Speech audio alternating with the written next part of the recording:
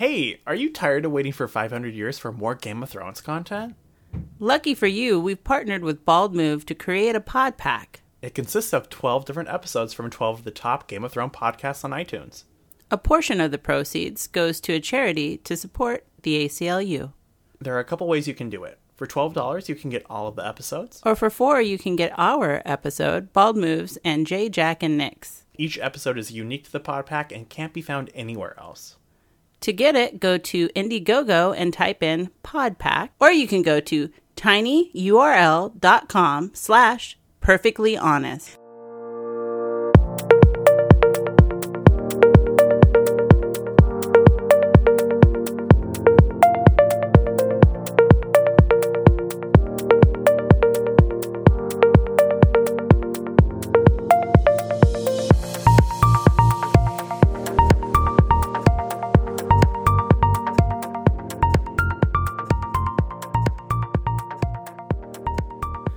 Hello and welcome to another episode of To Be Perfectly Honest. As always, I'm Corey.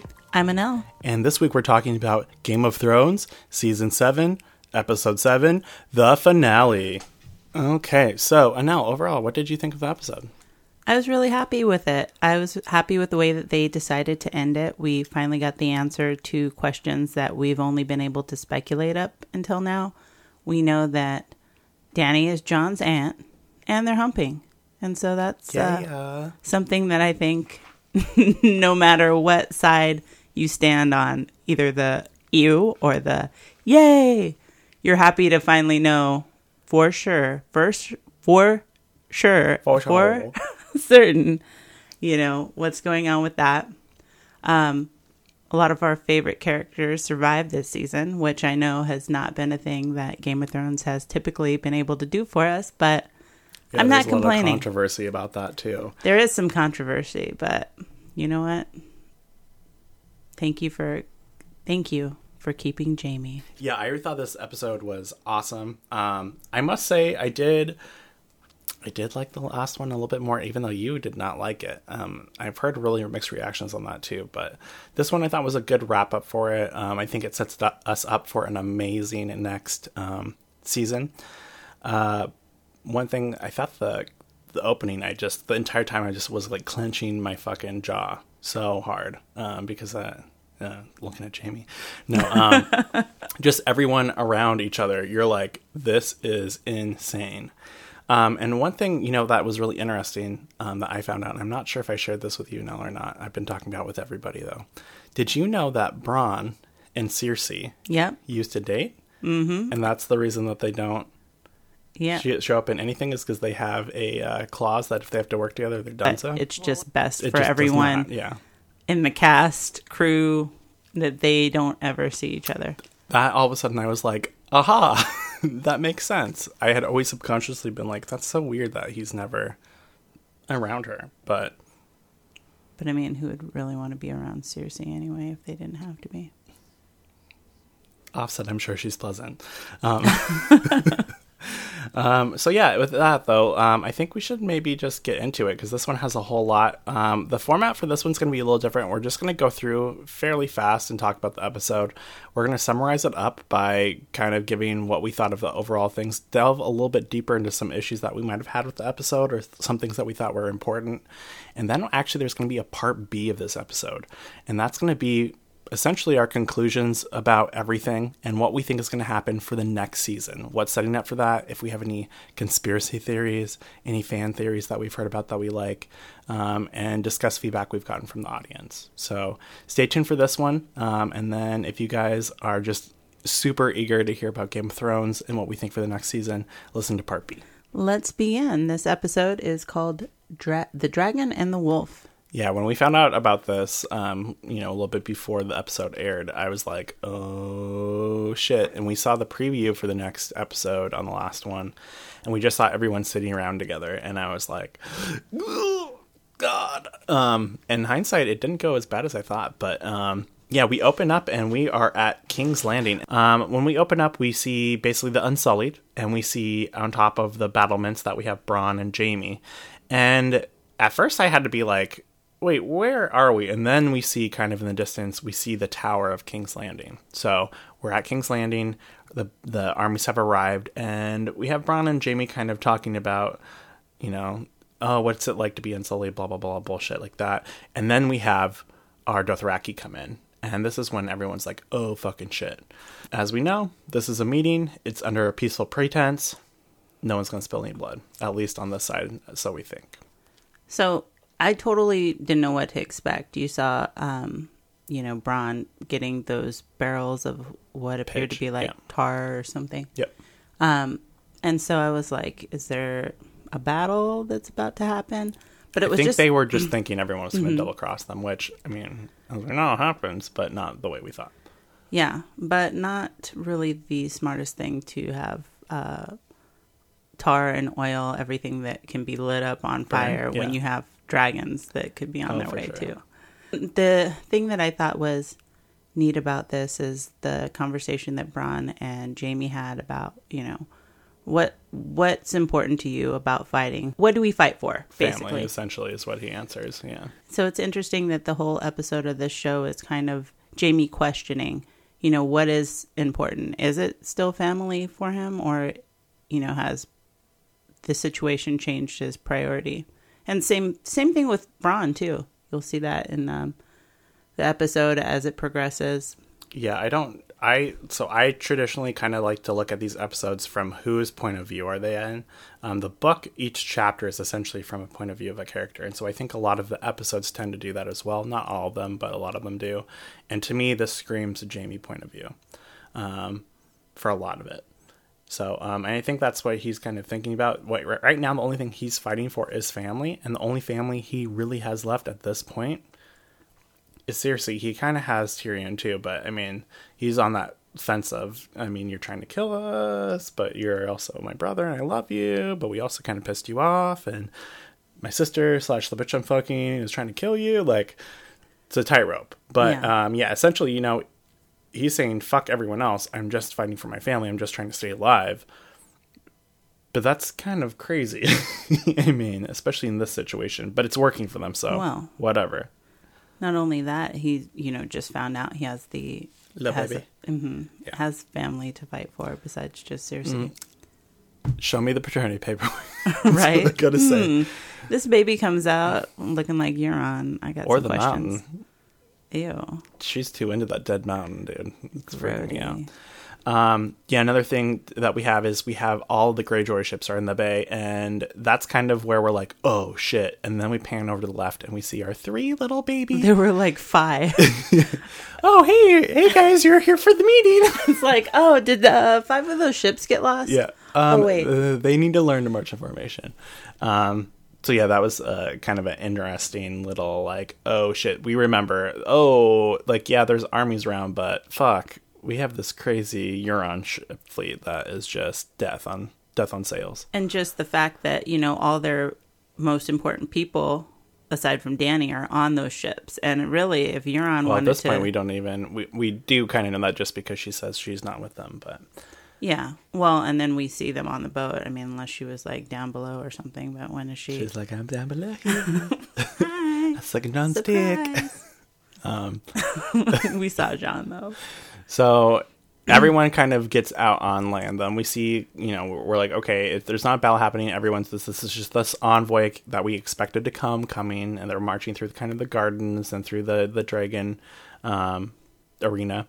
And so we have kind of everyone from all these places reunited. And it's kind of interesting to see what side they're on, how they're reacting towards each other. We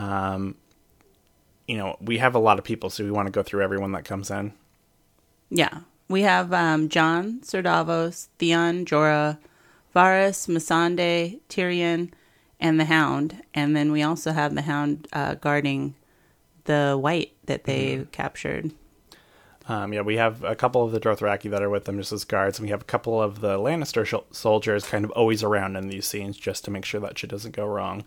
And we have Bronn as kind of the envoy of the queen, which is kind of interesting as she was just threatening to kill him before. We also have Brienne and Podrick. So this is what's kind of interesting to me is Brienne and Podrick are there essentially on behalf of the North.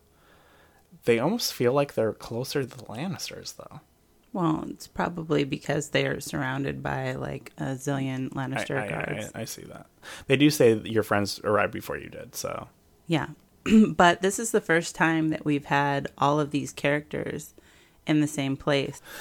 And so you have these great callbacks to moments that have happened in previous episodes. Like you have Podrick, who's talking to Tyrion, and he's almost sort of like still got this great appreciation for Tyrion, because Tyrion was kind of the first person to ever give him a chance. And now he's come so far, you know, Brienne's trained him, and you know, I don't know if you'd really call him a knight. I don't think that he's a knight yet, but no.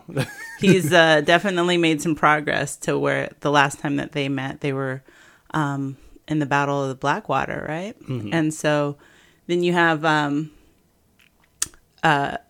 Bronn saying, come on, you can suck his magic cock later, a call back to when, you know, they were captured by those, I forgot. I can't remember, but yeah, dwarven magic cock. Yeah. They were looking for dwarves because they had magic cocks. And then my favorite callback when they're walking towards the dragon pit was when Brienne and the Hound finally get to see each other. And, you know, she thought that he was dead, you know, and they're able to kind of put those instances aside. And she knows that he was actually trying to protect Arya. Mm-hmm. So it's almost like she kind of owes him an apology, because she was trying to kill him because she thought she was protecting Arya. So she knows that Arya is someone who's important to him, and she can kind of tell him like, hey, she's alive. Mm-hmm. And it's almost like he almost kind of smiled, you know what I mean? Like, okay, cool. I did my job. Yeah, for sure. Yeah, everyone arrives at the pit, and you see Bronn and Pod conspicuously leave and go have a drink while everyone waits for Cersei to arrive. When Cersei finally makes her entrance, she's accompanied by the Mountain, Jaime, Qyburn, Euron, and a team of Lannister soldiers. The Hound instantly notices his brother and approaches the Mountain, saying, you know who it is that's coming for you, right? Then he stops, grabs the White, and Dany makes her incredible entrance with her 2 dragons. I just thought it was awesome that every time you see those dragons, the show has an awesome way of like making their entrance give you goosebumps every time. Oh yeah, for sure.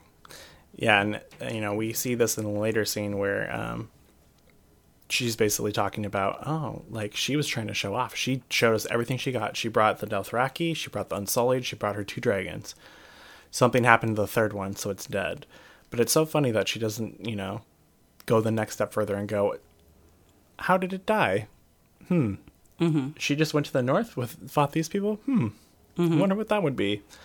So there's a lot of people in this scene that this is their first time ever seeing dragons. And so getting to see their reaction as she swoops down with 2 huge dragons. Well, and that's the thing that just takes the cake for me is fucking Cersei sitting there like stone-faced with these fucking goddamn dragons.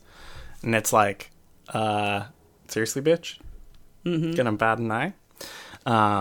But yeah, she's definitely, she knew this was coming. She's like, I have to practice doing my stone face for when the dragons come. Oh yeah, she needs to practice real hard, because in a few minutes she's going to see something else that she's going to have to keep a stone face for, that no one can keep. She was not expecting that, yeah. Yeah, very, very interesting for sure. So everyone sits down. We have, basically Tyrion is going to be the ambassador for the good side, so... since he's obviously an old Lannister, he's kind of tried to tie the tension. And before that starts, so we have Clegane walks over to his brother, the Mountain, and essentially sees that he is fucking dead, but like still walking, and is like, what the fuck they do to you? You're even uglier than I am. But don't worry about that, because I'm going to be the one that fucking kills you. Just you wait. So did you think that they were about to have Clegane Bowl like right then and there? No, I knew they were teasing that shit. Yeah, I was a little disappointed. Way. I was like, no way. It's coming, but it's not going to be 2017.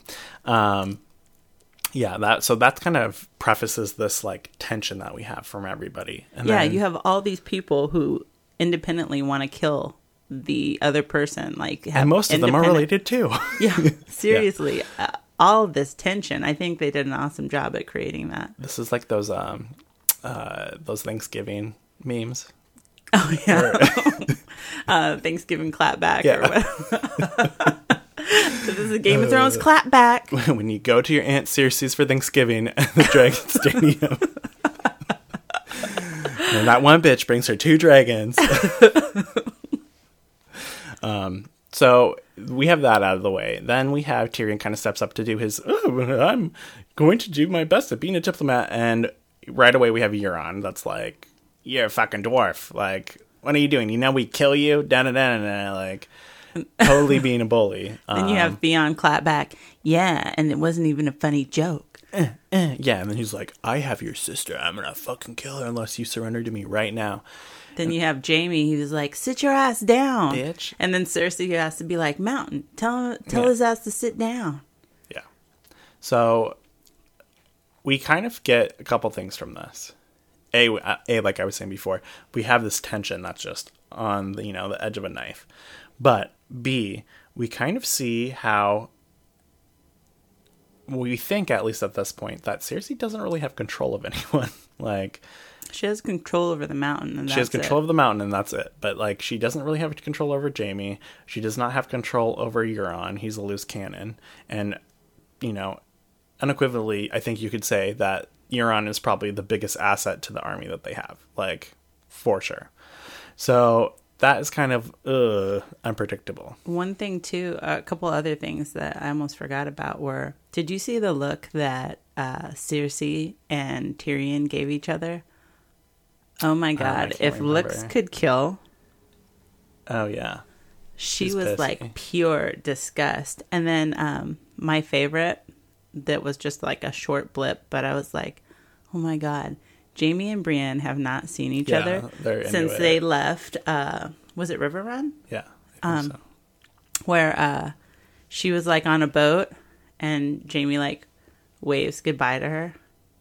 I'm like, I forgot how much I shipped those two. Yeah. Oh, well, it probably might be happening, but we'll get in that in a little bit. A lot of it. One other thing though. I was doing some research and I totally forgot that when Jaime came back that time, after him and Brienne were gone for so long and his hand was cut off, Brienne met Cersei, and Cersei was like, oh, you love him. And she was like, oh yeah. So there's also that little love triangle action in there. So this is the, oh hell no, not you family dinner. Yeah. This is like, sure. Everyone's looking around the table like, oh, is that my ex? Is that my, this person wanted me killed. This person, oh man, can you imagine? Yeah, definitely. Another thing that I think is kind of like hovering over this, and they do have a little conversation here. Is it after this or before? Yeah, it's after this part.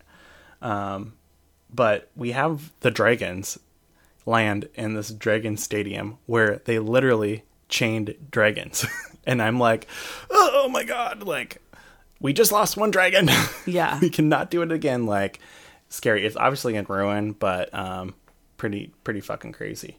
Yeah, let's shout out to whoever did the setup for this scene. I mean, the cinematography, when you enter that glorious. That this is why we didn't have wolves, and I'm okay with it. Yeah, I'm like, wolves? What are those? Yeah, okay. They should have just been like, and this one was chained up and it's small now. Hey, if I would have had to get a plush toy for a wolf, I would have been fine if I knew that this was coming. Seriously. So basically everyone's met each other. The precedence is set. And Tyrion essentially says, hey, like, the reason that we're here is not because we know we're going to make peace by talking, because we all fucking hate each other. We're here to fucking show you something. Like, the city is so fucking crazy huge. It's the same size as the entire north. Like, so Tyrion basically is like, hey, bro, Hound, come on. We saw Hound sneaks off carrying this huge fucking box like a badass. He's like, throws it down. And we're like, oh my God, is the fucking White dead? I thought the White was dead, like, for sure. Dude, fail. Like, and he pushes it out, and it straight up, like zombie style, shoots straight for fucking Cersei's throat. And once again, the Hound's a badass and fucking yanks it back with fucking chain. And he does his crazy ass sword moves where he fucking beats it, cuts it in its head off, cuts its arm off, and it's still fucking moving. It's like the perfect show for like, this is what is fucking going down in the North. This is the first time you see Cersei show any expression other than... she's fucking scared as shit. Yeah, and poor Jamie. Jamie's like this, knight. He's been around through battle after battle. He's this, guy that shouldn't have any fear, and he is terrified again. Second time in this season. Yeah. Besides the dragons. Oh yeah. He's like, he keeps on having like midlife crisis, and then like, oh, but I'm having a baby. Okay, no, I'm back in it. Oh, okay. The dead are alive. What's gonna save him from this? Shit. Oh, it's twins. And they're gonna fuck. Oh god. But yeah, pretty insane. So essentially, they're like, hey, this is what we're dealing with. There's a crazy ton of them. Does he give a quote on how many of them there were, or does Daenerys? I think it's like 3. What'd you say? A lot. Jamie asked how many were there, and she said 100. At least 100,000. Yeah, like, and as we see from the closing, a whole shit ton more. But we'll go into that. So we have Jamie, who's like scared shitless, and he's like, how many are there? And we have Dany kind of pipe in and finally say, there's at least 100,000. And Jon's like, yeah, this is the only war that matters right now.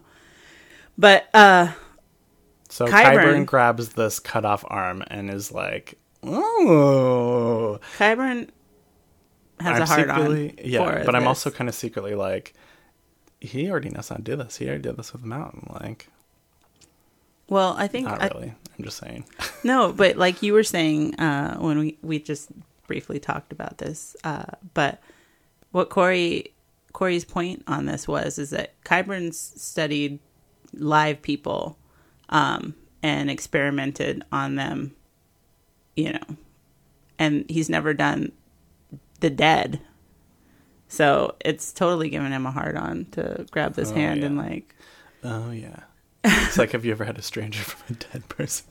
He's like literally the first person out there. He was probably... I didn't ever look at his face, but he was probably like... Yes. Yeah, this worries me.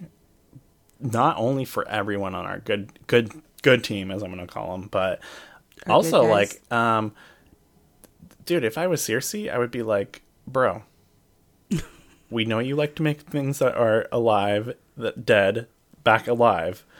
Maybe you should calm the fuck down. We don't want a zombie plague in King's Landing. Do you think the Mountain's like judgy? Like, I'm a way better white. No, he's probably like, oh, I can't get my arm cut off. Well, maybe he can. Who knows? He had like a hatchet through his chest before.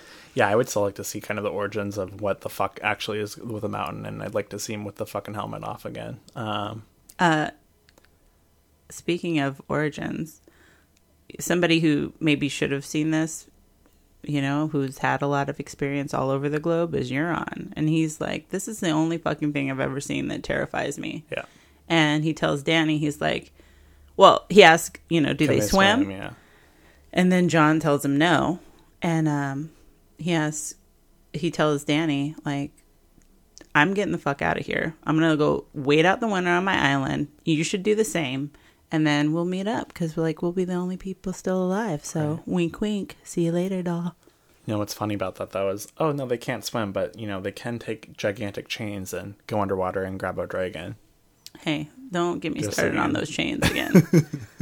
Yeah, so we basically have Euron, going, hey, fuck this. I'm going to go off on my island.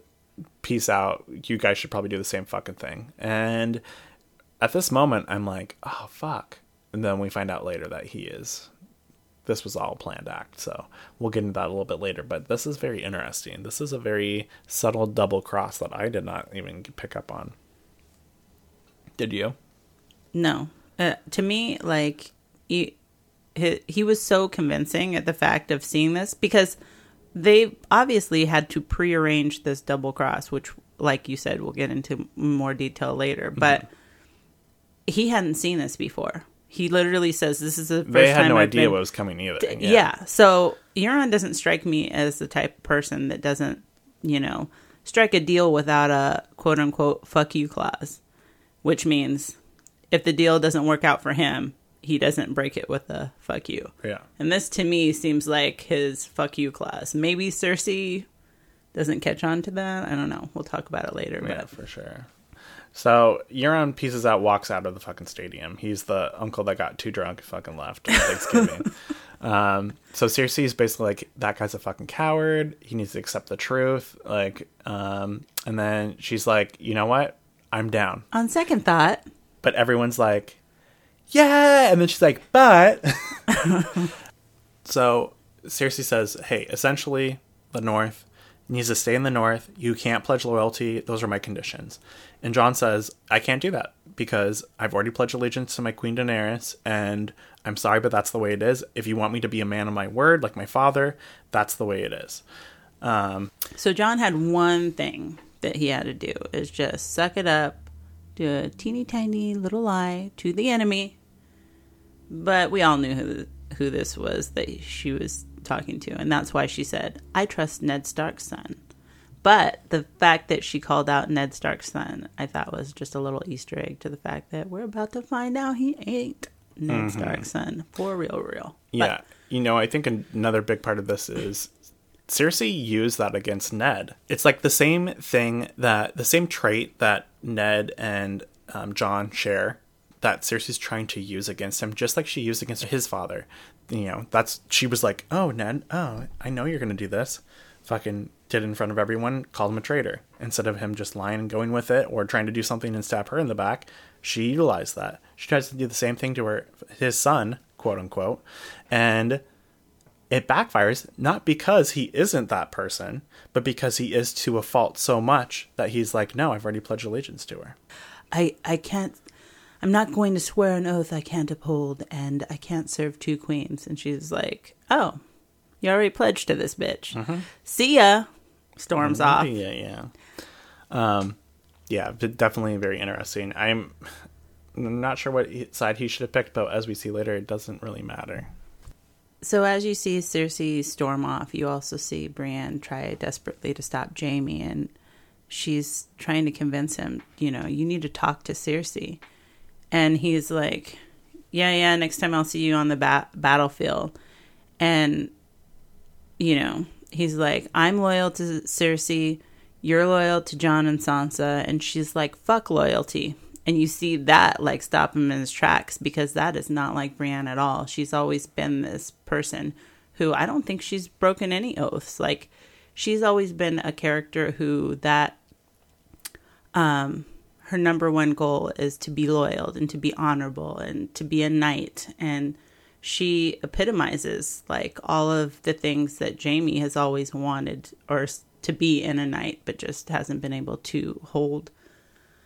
And so when she says fuck loyalty, it really makes him think. And just one more callback to the fact of, what is actually being loyal, and how can you really uphold oaths and stay loyal, and what's important. So anyway, but the point of me saying that is I think that really made Jaime stop and think. I think that was like a first point of him, like, questioning, like, what is important to me, and what is my goal?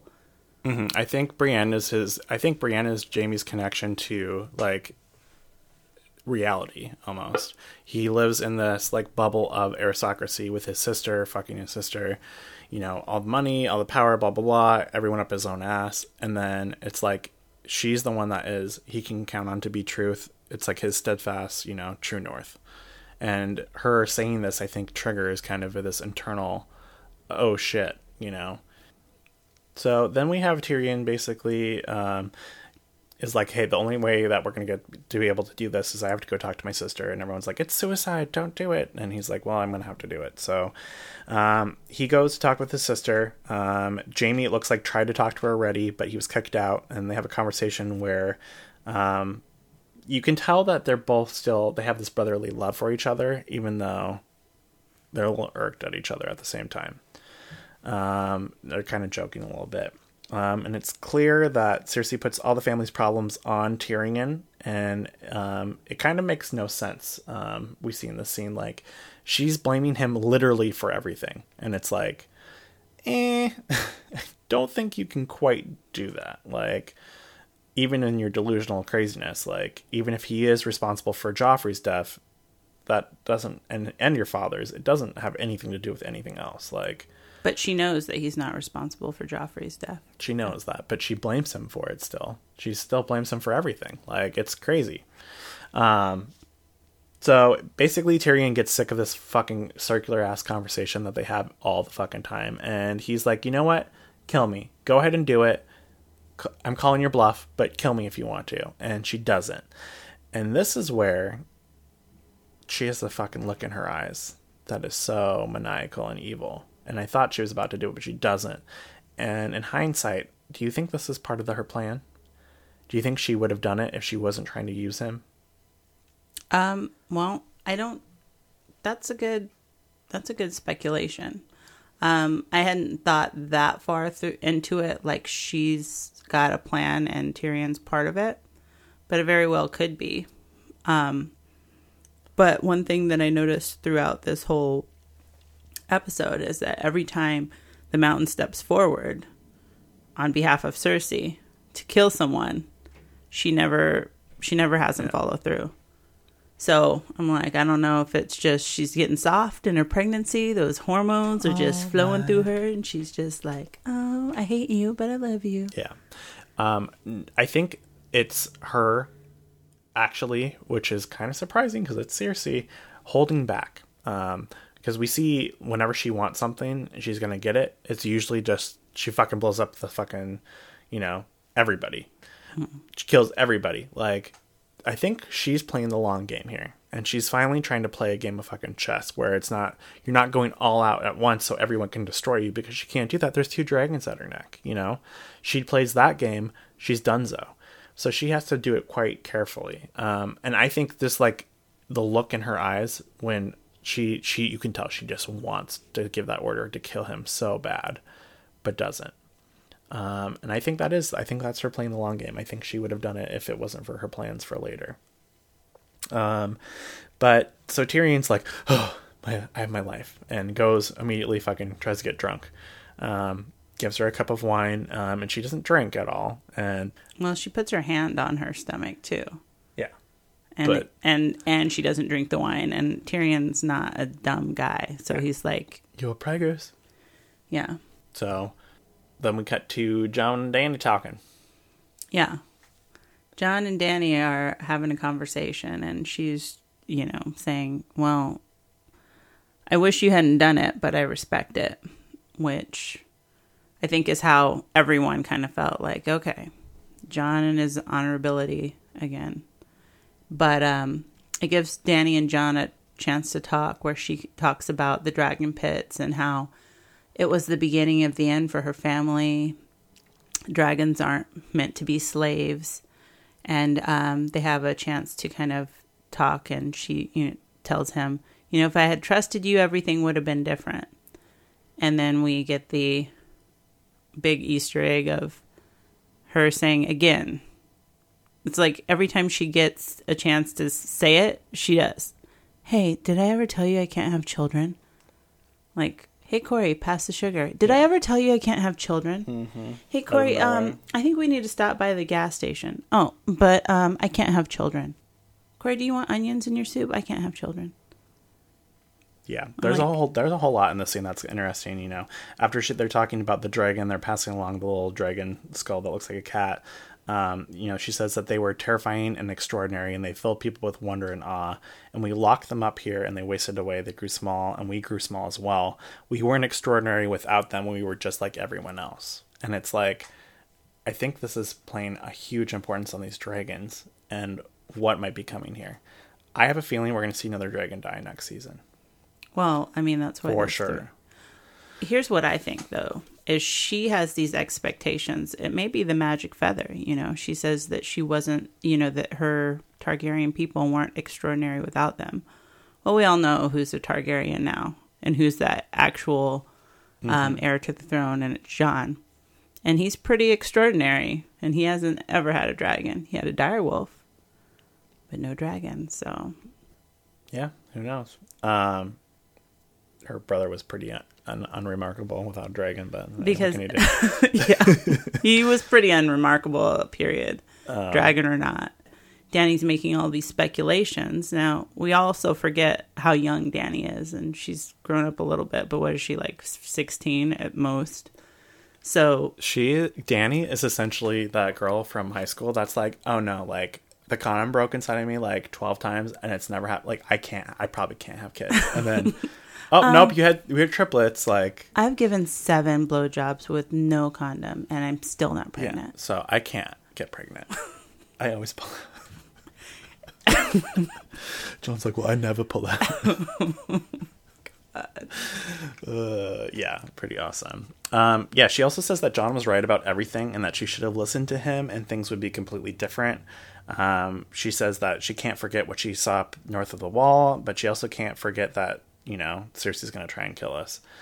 And in this moment, I'm like, you guys are so fucked. Like, you guys are playing the honest game and she's playing the fucking lowball game.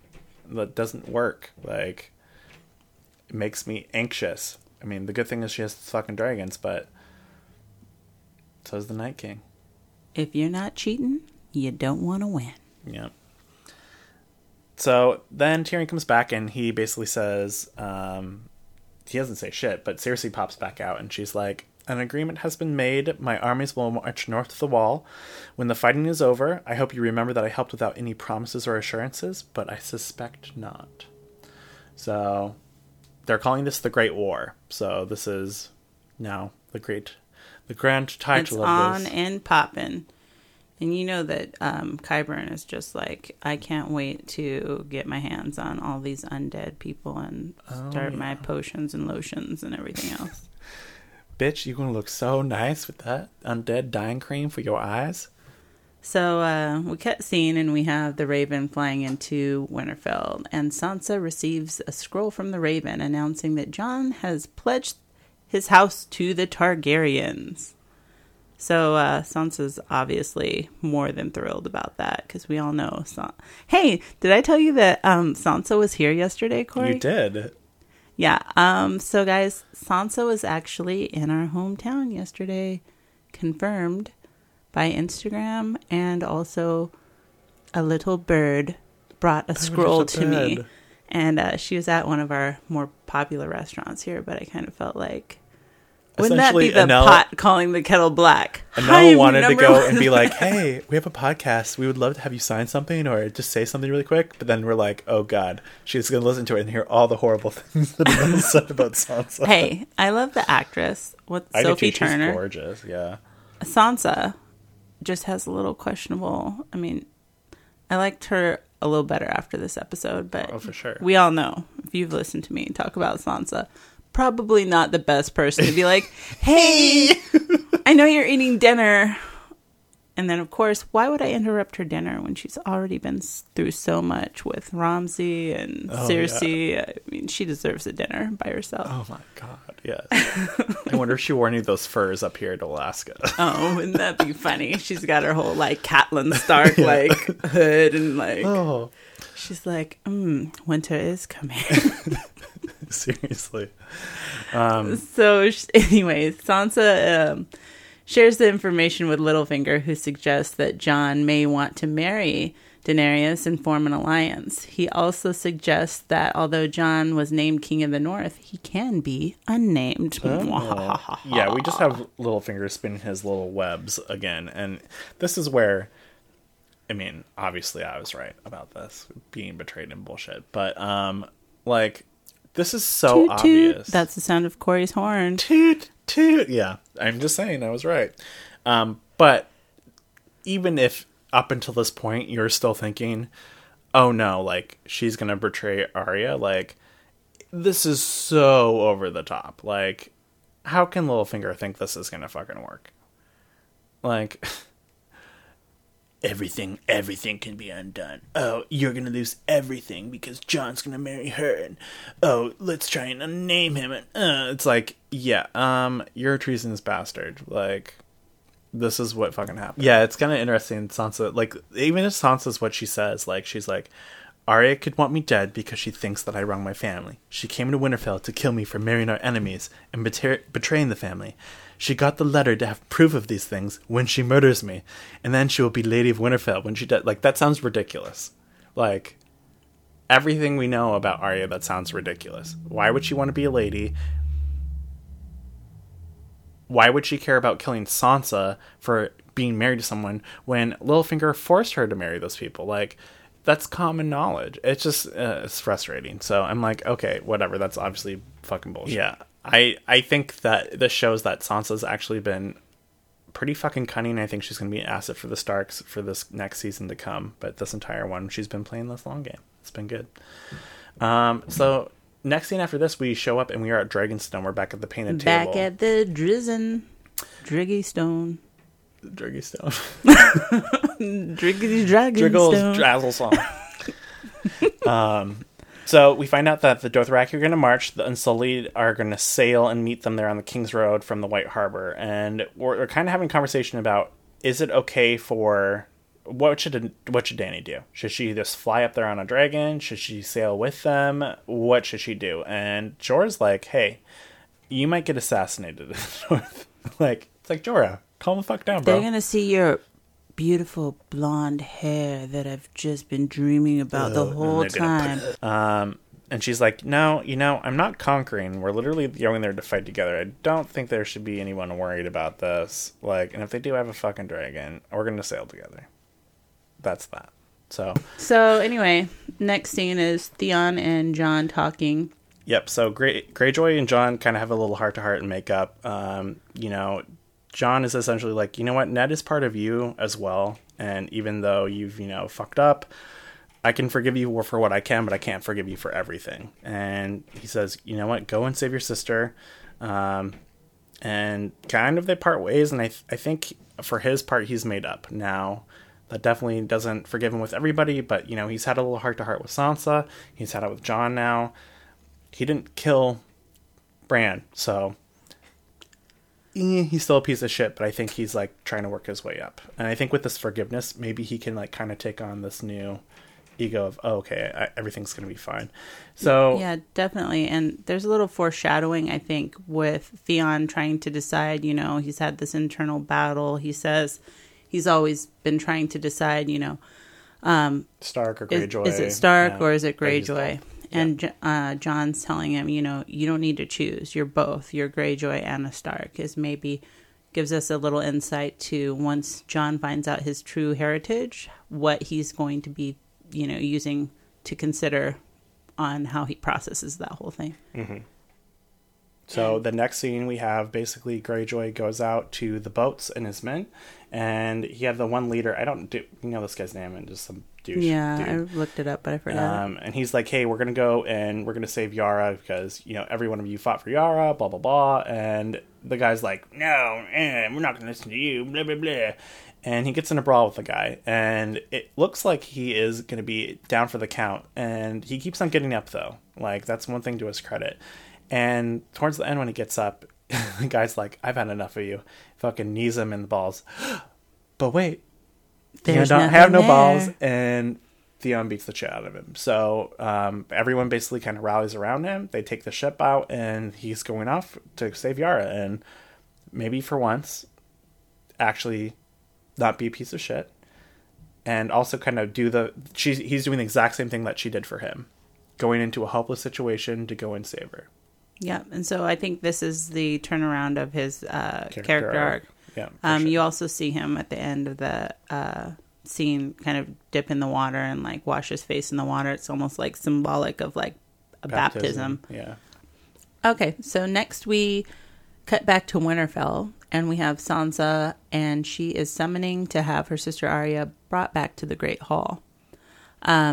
Once Arya arrives, she asks Sansa, are you sure you want to do this? And Sansa says, yes, it's what honor demands. And Sansa says, you stand accused of murder and treason. How do you answer these charges, Lord Baelish? And he he does the what, Corey? What? Yeah, it's awesome. I'm a bit confused. Yeah, he freaks out. He goes over to the Lords of the Vale and is like, no, you know what? I've never did this. And then drops to his knees and like, please, please. Pathetic. Arya's like, we don't believe you. Cuts his throat. Now, couple things that I just wanted to make known that were important about this scene is that the Starks are finally clapping back this season, and it doesn't stop with the phrase Arya Littlefinger, and this is because they finally got together in another scene that they must have cut, but the Starks know that the conflict between the Lannisters and the Starks was all because of Lord Baelish himself. Lord Baelish. That knife that Catspaw was really Lord Baelish's knife. He told Bran earlier in the season that he didn't know who it was, and he told Catelyn that it was Tyrion. So they know that he's been setting some shit up. A bunch of other things too, but did you have anything else to comment about, Corey? My one question is now, are we going to use Littlefinger's face in the next season? Oh, of course. Has to be, yes. 100%. But that's something you probably don't want to do probably in a big group of people, is cut off someone's face and then wear it. Just saying. Why not? Yeah, it's not a very Stark thing to do. That's another thing I will say, is this is the first time that we've kind of seen someone, what's the Stark motto? Like, if you're going to carry out a sentence, you're going to do it yourself. Mm-hmm. Doesn't happen with Sansa. So, yeah. Double standard? We cut to King's Landing, where Jaime's preparing the expedition north with the Lannister Knights.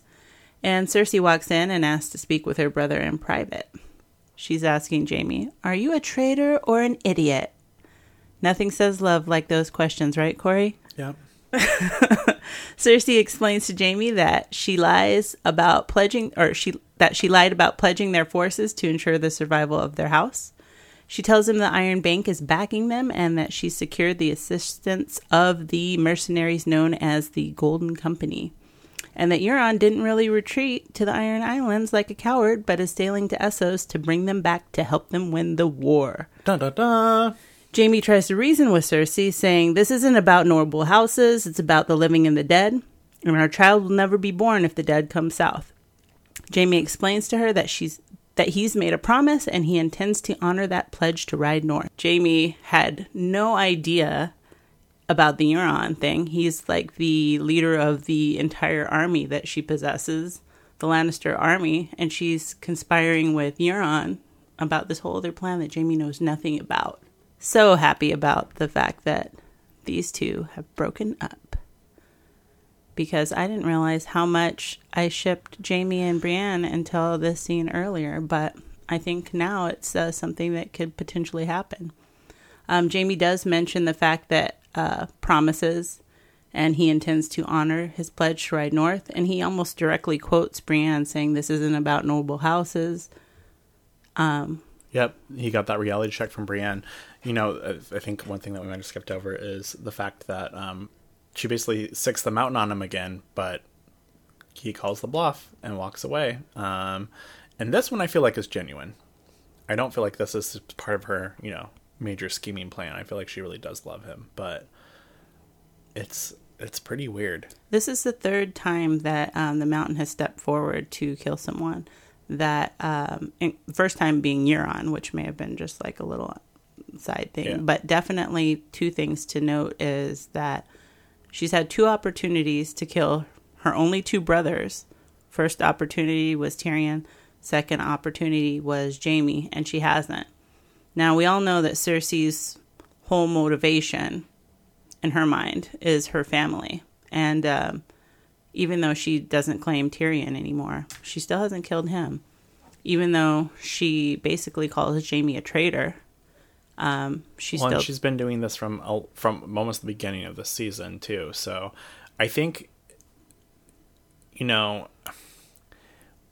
we saw them on the rocks before, and remember when Jaime was fucking out in the middle of nowhere being captured, all she had was her children. But now that her children are all gone, she kind of leaned in with that Jaime character again and was like, oh, okay, oh, I love you, But that lasted literally only until she got pregnant. And I think then she realized, oh, no, I've seen what you've done. You're not in for this for the long game. You're not willing to do what it takes completely. You got to be completely on my side. So she's writing him off, worrying about the baby. And I think, her saying, or are you a traitor or an idiot? And she kind of questions Tyrion about, whether he's smart or not as well in Tyrion's conversation with her. I think she feels like she is the most competent of her family. And as far as Jaime's concerned, especially in the books, I've read that she's always kind of had this looming jealousy of Jaime, how because he was a boy, he got to be a knight and he got to do these things that she always kind of wished that she could be involved in, because she did feel more competent, and because she was a woman, she had to be the person that had to get married. She was the only one that was listening to her father, said in the scene even. So I think Jaime finally realizes when, she pulls the mountain on him that, she's not in it the same way that he is. Like if you look back on all of the things that motivated him throughout throughout the whole series, it's always been motivated for love, or for love of family, or, kissing Cersei's ass, or whatever. Honor, yeah. Mm-hmm. Or what he perceived to be the most honorable thing. For him, there has been a lot of gray area and choices he had to make. Similar to the gray area of Randall Tarley having to decide whether he was going to keep his loyalty to... Tyrells. Yeah. Similar to how he had to decide if he was going to keep his loyalty to the Tyrells or pledge loyalty to the Lannisters. There's a lot of gray area where Jaime had to make a decision. Does he kill the Mad King because he's burning all the people, but then he didn't kill his sister because she was family? He's starting to kind of reevaluate those classifications, which he put his priorities in a list, and he's realizing that he's not the same priority for Cersei as she has been for him. And so he asks her, are you really going to give the order to kill me? And he's like, I'm the last one that you have left. And she makes sure it's known that there's one more to come, pats her belly. And he's like, all right, give the order then, bitch. And she doesn't. He's like, I don't believe you. And then I kind of took it like it was a double meaning. Like, I don't believe you're going to really kill me.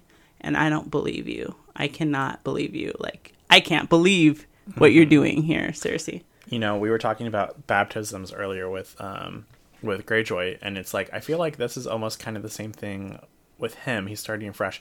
It's like, he was born into this indoctrination of the Lannisters.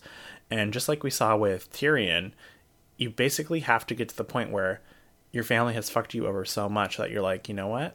I'm going to wipe it off and I'm going to start living myself. And I feel like Jaime's had these little instances where this has happened when he was on the road with Brienne.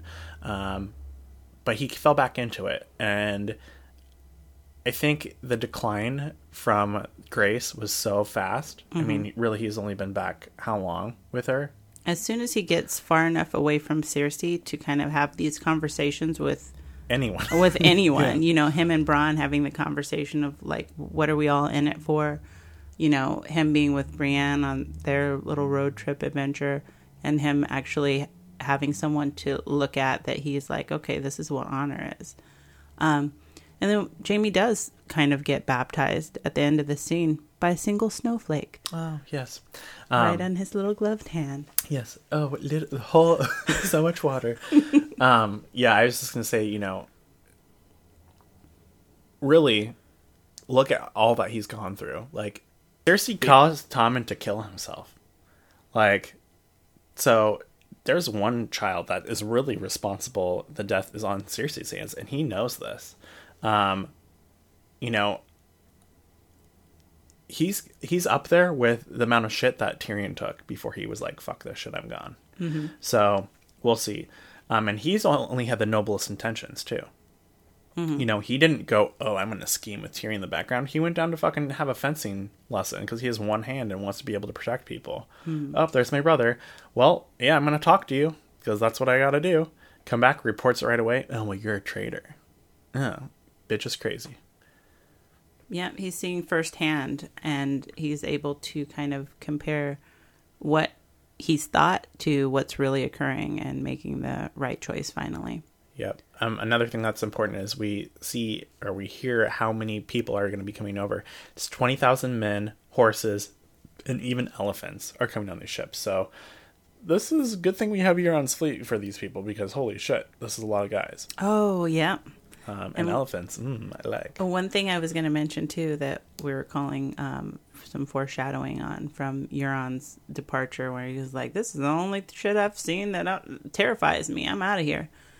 What do you think the odds are that Euron's going to defect and start his own agenda? I mean, could we see that Euron doesn't even go grab these people, or that Euron somehow ends up taking these mercenaries and having his own fleet and trying to, instead of have an alliance with Cersei, try to form an alliance with Dany? I think that's that is the key difference between these two sides, is you have, the North and Dany, which this foundation is built on trust and honesty and belief. And then you have the bad side, as I'll call it, which is like Cersei and Euron and everyone else with that. And the problem is with Cersei and with Euron, they're just waiting for someone to get fucked over so they can fuck them over even more. The second that Euron shows weakness, Cersei's going to off him because she doesn't really want to fucking marry him. She's down for that brotherly love. The second that Cersei makes a wrong move, fucking Euron's going to wipe her out with the ships and fucking be controlling the kingdom, because all he wants is power. Yeah, I agree. And I don't know if she'll ever actually see those mercenaries or not, but I feel like she's going to see them, but I do feel like, he's on that sea because he knows it's a good position for him. I don't think he's coming off of it.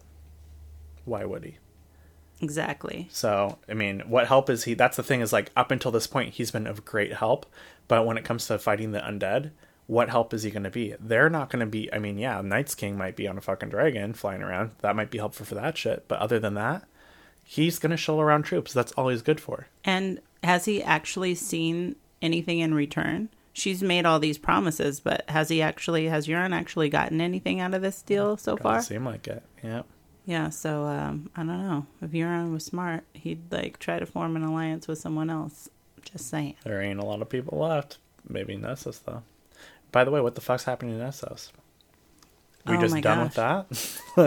Yeah. Yeah, so many questions. Okay, well, let's move on for this, then we can wrap one last thing for this part. I'm sorry. Another thing I was going to say, ahead. too. So, another thing about this is, I understand that Cersei's not going to be doing this. But aren't they going to fucking realize that right away when there isn't anyone there? Or are they going to be? Is she going to send a raven and be like, "I'm real close. I'm like an hour behind you guys, but go ahead and march without me." Like, I don't understand. Well, what conclusion that I came to, and I just kind of took it for face value. I didn't really think anything beyond this. But the beginning of the scene, we see Jaime talking with the leaders of the army and kind of coming up with a game plan that they're going to march onto out of King's Landing in 3 days' time. One of the leaders of the army says, it's going to take us that long just to gather the supplies for the train. And he's like, well, we don't have a fortnight. If the North falls, we fall. The remaining forces will go to the Western lands. We'll take the river road east, and we'll meet at Lord Haraway's town and march together to Winterfell. So as far as all these commanders know, that's the plan. And when Jaime leaves, he just dashes off. He says he intends to honor that pledge to ride north, and that's all we know. So maybe Cersei will let everyone kind of continue as planned, and then we'll send a raven or send someone else to let them know, like, okay, change of plans. Those are the bad guys now. We're fighting against them. And by the way, the elephants are on their way. I don't know. I feel like if anything, she's going to sacrifice that entire team. Maybe they'll still be marching, but they'll have orders to fucking slash down some but I mean, Rathelians. As far as no one knows besides the Mountain and Jaime that Jaime's like, peace, Yeah. And so if Jaime's there and he says the Raven is invalid, or he gets the scroll from the Raven, and tears it up. I mean, as far as everyone else knows, they're still on that same agenda. So yeah, I don't know. I didn't get that, but yeah, we'll have to see what happens next. And then I just wanted to take a little time out to just say shout out to whoever did the cinematography, because we're finally seeing winter hit the South, and it's terrifyingly gorgeous. Like, we see snow falling over King's Landing. We see snow fall over the Dragon Pit. We see snow falling as Jaime's riding north, and in some serious foreshadowing, we see the painted map in King's Landing and snow falling all over Westeros. Mm-hmm. So when Dany's in the House of the Undying and she has that premonition where she's going and seeing Khal Drogo and her son that actually is born, and she has to walk away, and then she sees that she's in the Iron Throne, but it's like, some people have said it looks like ash, some people it says it looks like snow. It looks like that part is getting ready. So I mean, her premonition is coming fucking true. It looks like at least part of it. Yeah, I thought that same thing. Very, very kind of eerie and set up to be true. Speaking of eerie and weird things, next scene is about Bran and Sam. So Sam arrives in Winterfell and meets with Bran. Bran explains that, hey, I'm the Three-Eyed Raven, and Jon needs to know what his true heritage is. He's a Targaryen and not a Stark. And Sam's like, what the fuck is a Three-Eyed Raven? And he's us. And Bran says, Sam also explains that actually Jon's not just a bastard; he's a true-born Targaryen. Because I read a book. Because I transcribed not only a bunch of shit and steps, but we also, me and my woman, found in a book that guess what? Rhaegar and Lyanna were actually married and annulled his marriage to Ilya. Was it Ilya? No. I can't remember. Let me redo that second part. Sam explains to Bran that Jon's not actually a bastard at all, but a true-born Targaryen, because Rhaegar and Lyanna were secretly married, according to what he read at the Citadel. And Bran uses his green sight and is able to confirm everything. Jon's real name is Aegar Targaryen, and he is the true heir to the Iron Throne. So, and I think this might explain a little bit of why, just this last part here, of why Bran is being so fucking crazy weird, is now he's not even the butt. Center stage. Oh my. I think this explains a lot of why Bran is acting so fucking weird, is because now not only is he's not having to tap into the werewoods to like find out things. It's like literally in his mind already. He just has so much to process. He has to like go into that segment and process it. Like, So very, very interesting. We also find out that Jon's real name is Aegon Targaryen. And then Bran's like, he needs to know.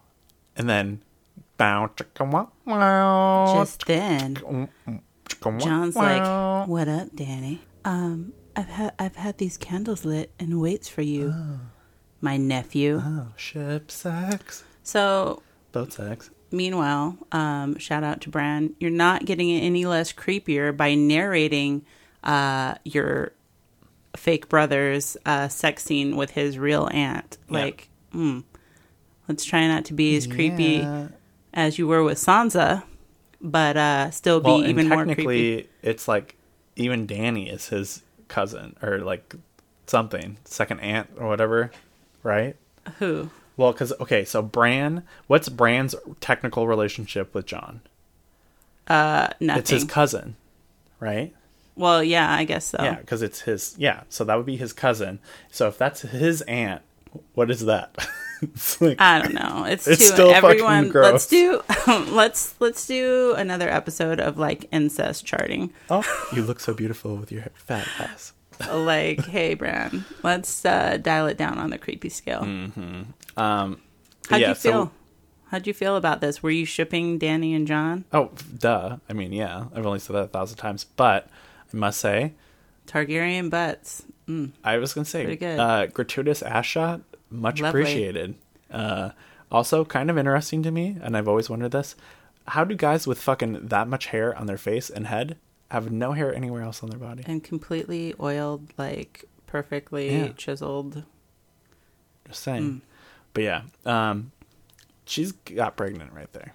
Yeah, she was There's pregnant no when way. he opened the door. Yeah. She was like, "Oh, I feel dragons." Mother of dragons and John's babies. But are we gonna start calling him Aegon now? I'm not there yet. I have a whole till 2019 to get Aegon in my Yeah, in it's my gonna be head. kind of weird. But yeah, Funny though. Funny side note is Sam's like, "Oh, so how did you find out that John was here? Did you see it in your vision?" And of course, Bran's like, "No, I got a scroll." Like duh. the first time he actually reads a scroll and has a doesn't sense like of see in humor the future. or somewhat. What did you think also about Tyrion? It didn't really make much sense that he was like kind of out. Do not like this one bit at all. I think we are looking at. We talked about this earlier in the Cersei and Tyrion scene. Mm-hmm. How I love the children. He's got a soft spot in his heart for those fucking kids, and I wonder if. And I've been saying this for a while too. It's not like it's out of the blue, but I think he might be fucking betraying. You have said that. I am still on the no way, no how train because, and I'll tell you in this episode why I think that is because he was kind of soliciting Bronn when they first met back up. Mm-hmm. Like, hey, have you considered, are you really doing this? I don't think it's something where he's like in the back of his head, he's like, yeah, I'm going to do it. It's not malicious like that. But I feel like he has these waves that come over him where he's like, oh, like, you know, when you've grown up and your way of life and knowing these things in your family are the way they are, and then you're going to completely throw that on end, that takes a lot of balls to do. And it also kind of takes someone without a heart. And he's not that person. He's the kind of person that regrets his decisions. You know, when he killed Shay, he fucking regretted that instantly. Mm-hmm. But he knew it had to be done. Like, I don't know. I feel like this might be the same thing. And I don't know. Like, what did you get from that? I didn't get jealousy from it. I just got more like, he's like, oh shit, this is accelerating things. It's not just a little girl anymore. And I feel like he kind of realizes that he's out. He's not the hand of the king anymore. Well, I think that... Because the king isn't going to be fucking Dany. It's going to be fucking Aegon. Well, I think he has no idea about that right now. I think Does it matter? I think he's... If you marry a queen... Does it matter what I'm saying to you, No, Corey? it doesn't. Obviously. No, but seriously, like, if you're a queen, right, Mm-hmm. and you marry someone who's of noble birth, and we don't know that he's Aegon Targaryen yet, he's just Jon Snow, but what happens then? I mean, are you then serving the king, or are you the hand of the queen still, and the queen is the one who rules? Like, there's no precedence for this, so we don't know, but, you know, I would be worried for that, A. B, just for the fact that Jon's in her ear, obviously. Now, this is like the third or fourth time that he's given her advice or given her counsel, and she follows it. She actively is like, fuck you, Tyrion. We had that conversation last episode where she's like, fuck you, Tyrion. So, I don't know. And the weird, like, he brought that up last episode where he was like, oh, we need to name an heir in case something happens to you. Creepy foreshadowing. Like, I don't know why he's looking like this. It's creepy and weird. You would think he would be happy for them. He knows Jon. He thinks Jon's a stand-up guy. He obviously is fine with Dany. You'd think he'd be okay with this. I don't know. It's weird. I mean, look, what does Tyrion do? Every decision Tyrion does is horrible. So, but Tyrion like just had to, you know, make good to his sister. Like almost had to sacrifice his life to get them out. Fucking them over because it's a fucking double cross. Like, yeah. Before that, he got almost everyone in the fucking army of the ships killed. Before that, he got however many other people killed. Like, yeah, I don't think it's good to be actively falling in love with someone right before you go to war. Yeah, but maybe that's the only way you keep on having babies. Yeah, I'm still grossed out. Like, dude, this is your aunt. It doesn't gross me out. Well, I mean, it would now, but I just keep on thinking of this like fucking England, like back in the day with royalty. Like, I mean, I know Targaryens typically will marry each other. and have multiple sister wives. Like, actual, their own sisters. Yeah, and this is, like, far enough away to where I'm like, okay, like, it's not that gross to me. I think the thing is like, if Danny was, like, 39, it would gross me out. Can I add you? Like, oh, my Aunt Danny. She has dragons and she's sexy. She's not 39. She's like 16. So does that make it any less gross to you now? Well, how old is he? Like 15? 19. I thought he was younger than her.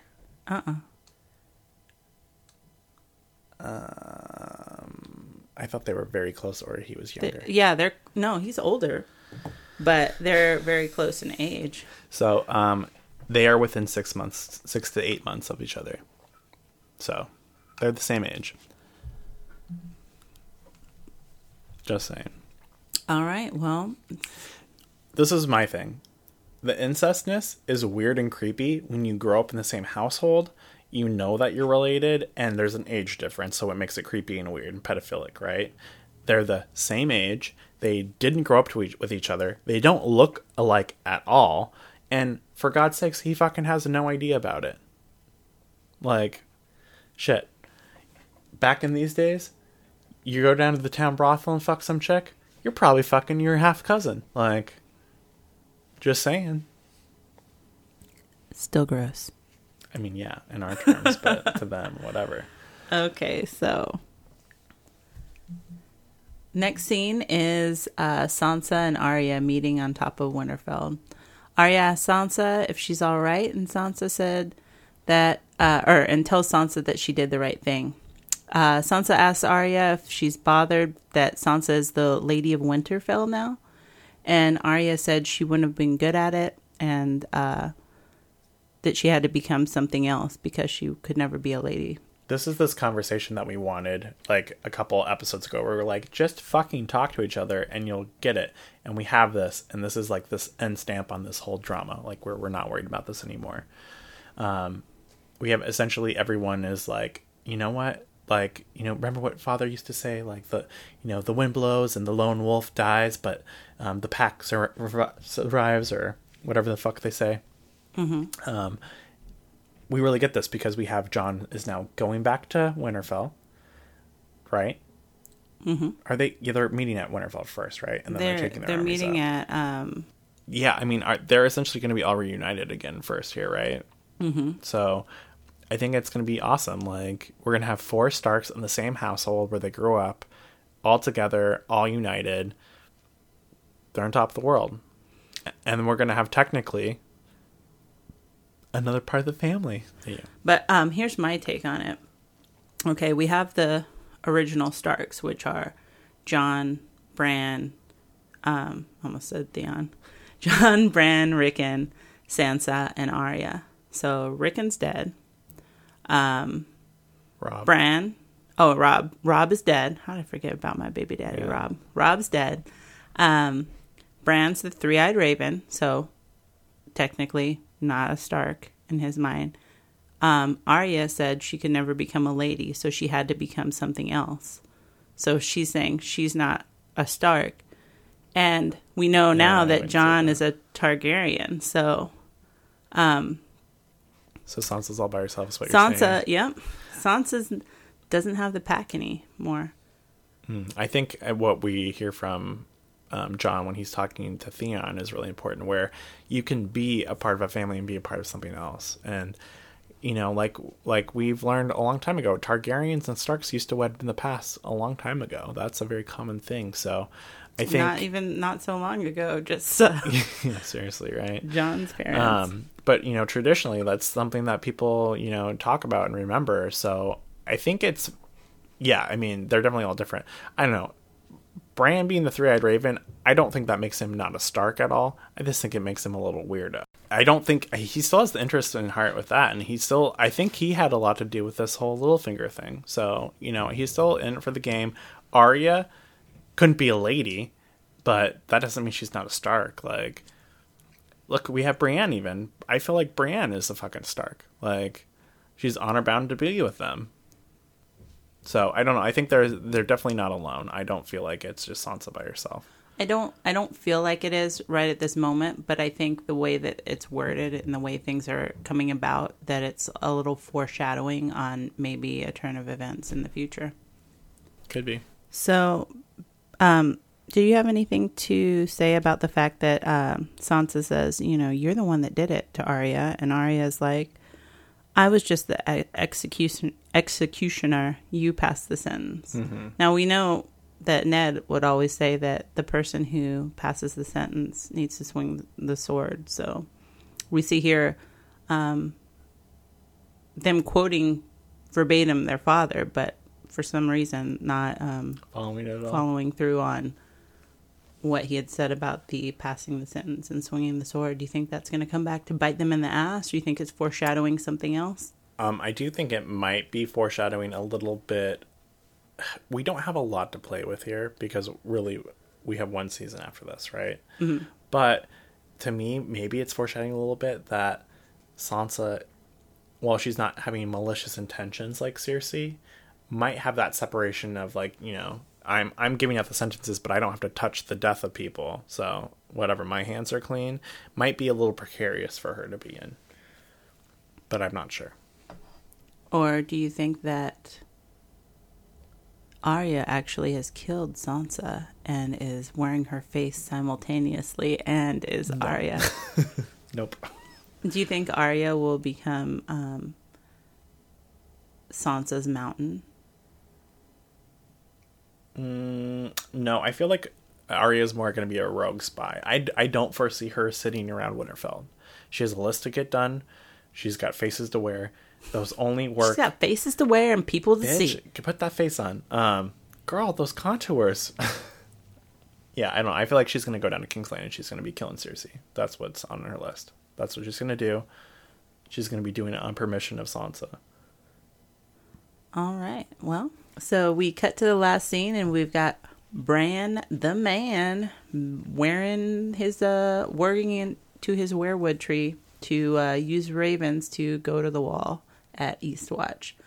There you see Tormund and Beric, and they're talking, and just that moment, the army of the dead come from beyond the tree line. So the wildlings try to sound the horn, but it's already too late. The Night's King is riding on top of Dany's deceased and now zombie dragon, and he leads it to the wall, commanding it to destroy the wall by breathing its blue fire. Once a large enough portion of the wall falls, the army of the dead begin to march south beyond the wall. And that's where we end this season. So, I don't know. First thought, this is a little conspiracy that I was thinking. So we know that we're seeing this through Bran's warg vision. And Bran can see future, past, present. Do you think that this is something that can be prevented? Is he seeing something happen in the future that maybe they can prevent? Or you think this is live action? I think it's live action. Yeah, for sure. I think it's live action. And Tormund and Beric, let's just cut to it. Did they did they live or did they die? Oh, they're alive. Yep. Yeah, it's easier for my mind to just not focus on. Yeah, I feel like if they were going to kill them, they would have given them a proper death scene instead of just, oh, they're gone. Now, they might be buried in the wall, and it's pretty hard to get the fuck out of there, but, you know, that might have been actually kind of fortuitous for them because the Army of the Dead just marches on past and doesn't try to recruit them. But who knows? We haven't seen. We might see that opening of next season. Yeah, this is fucking insane, crazy town. The dragon taking down this fucking wall is crazy shit town. Like, I cannot believe, like, that's like the size of a glacier, right? Literally coming down from this dragon. And this brings up one thing that I was kind of curious about. Do you think there's a difference between this blue fire and the red fire that the dragons put out? Is this blue flame stronger? One's from a dead dragon. I understand that, but is there a difference, like, is the chemical composition different to where it's more intense? Like, the other thing too is, like, this dragon sits there and puts out fucking flame like a flamethrower for, like, it seems like 30 minutes. Like, I don't think the other dragons can do that. After he's been pulled out of the ice, it's like his baptism, and he's just like a brand new dragon, like, hey guys, honey, I'm ready. I was thinking the same thing, Corey. And also what I was kind of thinking is, I mean, we don't know really enough about dragons, let alone undead dragons. But we know that whites can be killed with fire. And if he is a dragon white, then maybe this isn't fire. Maybe it's some other type of white, stand-in for fire. Because if whites can be killed by fire and this dragon has fire within it, it's kind of an oxymoron. But well, and also too, that's my one question too about all of this, the winter and how it's around these White Walkers and everything, is if you take, and I mean, we kind of saw this with the white, like where the hand was cut off and brought down the King's Landing a long time ago, it just died. If this dragon ends up going someplace where it's not full on winter yet, is it just going to melt and decompose? And does that same thing happen with its fire? If it's generating a lot of heat, that to me makes sense. Like, oh, you're undead, right? Mm-hmm. So you want to prevent the decaying process and all that by having you're essentially in a freezer, right? Mm-hmm. But the second you have heat, like, don't they just spoil? Like, I don't know. It's kind of weird, and I think we'll probably learn more about it next season. I hope. Yeah. Yeah, it was a pretty crazy fucking episode. I cannot believe this is where we left off. I really wish we had a couple more episodes. God damn you, HBO. Right. But considering half of them were leaked, I can only assume that they need to take a year off to lock down their servers and make sure that they don't get hacked again. Let all the places that they film have winter again. Yeah, seriously. But yeah, I really liked it. I thought it was a pretty awesome ending to the season. That wall coming down was just fucking epic. That dragon, oh my god, that dragon. I can't wait to see more of it, even though it scares the shit out of me because I know death's coming. I do think that they're playing a little safe, I think, with killing people off. I think there's a lot of fan favorites and a lot of uproar about people dying, and they cut it close. We saw that with Jamie. We saw that with a couple other people last episode, but we really haven't seen anyone die. Yeah, everyone's besides been Littlefinger, which everyone wanted to die anyways. So I think they're saving it for the finale. I think it's going to be, when you talk to people when they first start watching Game of Thrones, the Red Wedding is what people fucking talked about. It's infamous. And I think that's the way they're going to go out. Another wedding. Probably. We'll see. Yeah, did you have anything to say about it closing before we kind of get into some certain points? No, I just, as far as the final scene goes, I just want to say that, yeah, that scene of the dragon taking down the wall and that blue flame or whatever it was, totally cool. The snow crumbling from that wall of ice, I can say, look, I live in Alaska. I've seen glaciers calve, and that was some phenomenal special effects. Yep. Looks just like it. Oh, totally. So what do you think is next for the Undead Army? Do you think they're going to go along the wall, or do you think they're just going to head south? Well, at the rate that they're going, who knows? They might need to add an extra season, but maybe they get a little faster once they get past the wall. Maybe that. Well, I mean, they can march nonstop, so they have that in their favor. Okay, so do you think when Jon finds out about his noble birth of being a Targaryen, it's up in the air if they're still going to have feelings? I think it's not going to matter. Other people have different opinions. But do you think it's going to change at all, kind of who's taking orders from who? Or no? Oh, do you mean, do I think it's going to kind of change up the dynamic chain of command? Yeah. I think it's going to make Dany feel some type of way. To Jon, it doesn't mean anything, but to Dany, it means everything. That she's the rightful heir, and it's totally going to make her, reevaluate everything that she's thought about. When she thought her brother was actually the heir, I mean, she was like, okay, I'll marry this guy, Khal Drogo, and then she was like, he's no dragon. Yeah. And totally. It totally changed the way she thought of everything. So, I feel like she's going to maybe have some sort of resentment to him, if not fly completely off the handle. I don't see her going completely off the handle, but I do see her being like, wait a minute. Hold up. I'm fucking my nephew? True Targaryen. Yeah. Check. Okay. Question. Do you think it turns to winter in Essos? No. Okay, I don't either. Do you think that's going to have any importance? We've really left Essos off the map for this entire season. Well, I have some things that I want to say about Melisandre, but I think I want to save it to my speculations for next. Okay, we'll do it on the next one. I just was wondering, because I think that might become an important fact here. And I also don't understand if I was fucking nobility, I'd be like, yeah, fight that war. I'm going to go off to Essos for vacation. Right. See you later. Karth? I heard Karth is nice and there's no one there. Mm-hmm. Okay, great. So Bran didn't say anything to Sam about his father or brother being killed. Now, do you think that who do you think is gonna tell him? Who's finally gonna have the balls to tell Sam this? Good question. And also, will it really matter to Sam? I mean, Sam's been disrespected by his family. His dad basically sent him to the wall and said that you're took away his, because he was supposed to be the heir. Isn't he older than Dickon? I think mainly probably not his father so much, but his brother's death. Yeah. I think, it'll be shocking for him, but I think it'll be something that he'll be able to understand. It may, depending on the dynamics of if Jon's actually going to step up and be the true heir to the throne, it won't matter so much, but maybe Sam has, a little more resentment or put some speculation of, whether or not Dany is really a good person or not in his head. But I don't see it being more of a plot line than something like that. What do you think? I do think he's going to take it a bad way. But I don't know how dramatic it's going to be or how long lasting that's going to be. I mean, it's Sam, so come on. I don't think he's going to like it. I mean, I think it's going to be a big fucking issue. But I think it's going to be between him and Dany. It's not going to be about him and anyone else. And he still has loyalty to Jon. So what can you do? And it's not like Jon had anything to do with it, so he can't blame him for it. It's a fucking wicked world out there. I don't know.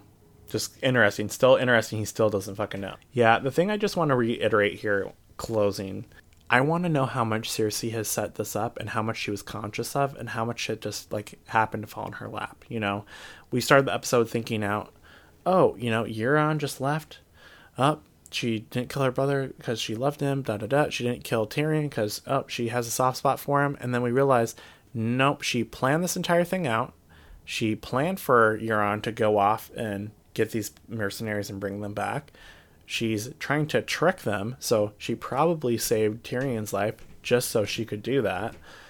Jaime, who knows what's going on, and she just keep him as a fucking seed bank, so in case this baby dies, she gets another one, I don't think she's keeping him at all. He just said, fuck you, I'm keeping my promise. Rode off. Yeah, but why didn't she kill him? Baptized with the snowflake, remember? Yeah. I'm just saying, why didn't she kill him?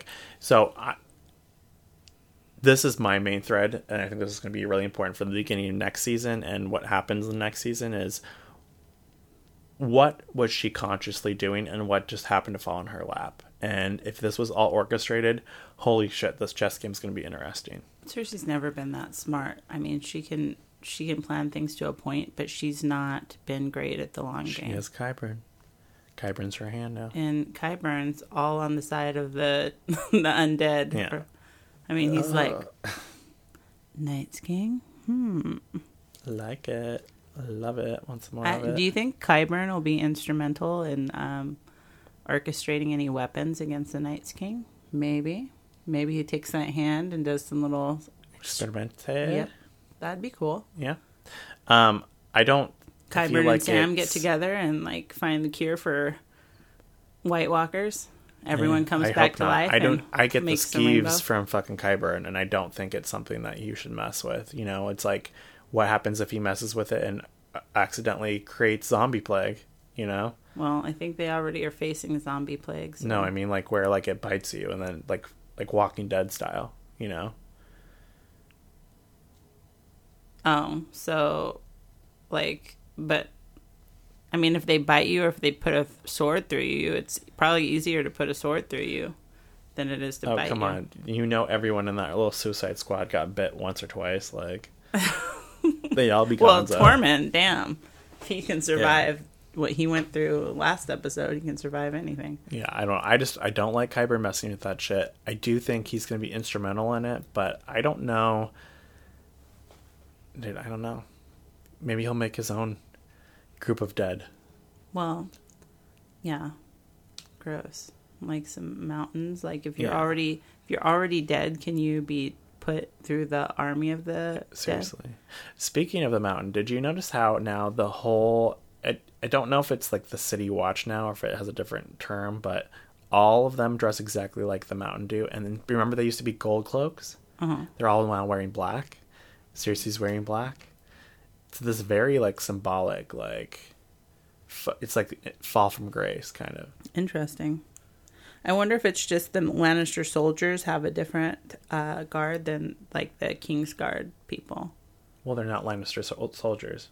Well, Lannister that's what I'm soldiers saying. have their own get up too. They're the City Watch. You just mean the King's Guard people?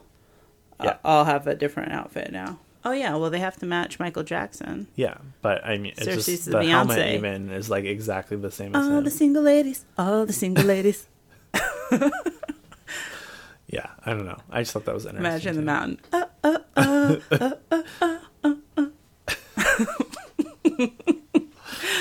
Yeah. She announces the baby in the middle of the video. Beyonce. I told you twins. Yeah.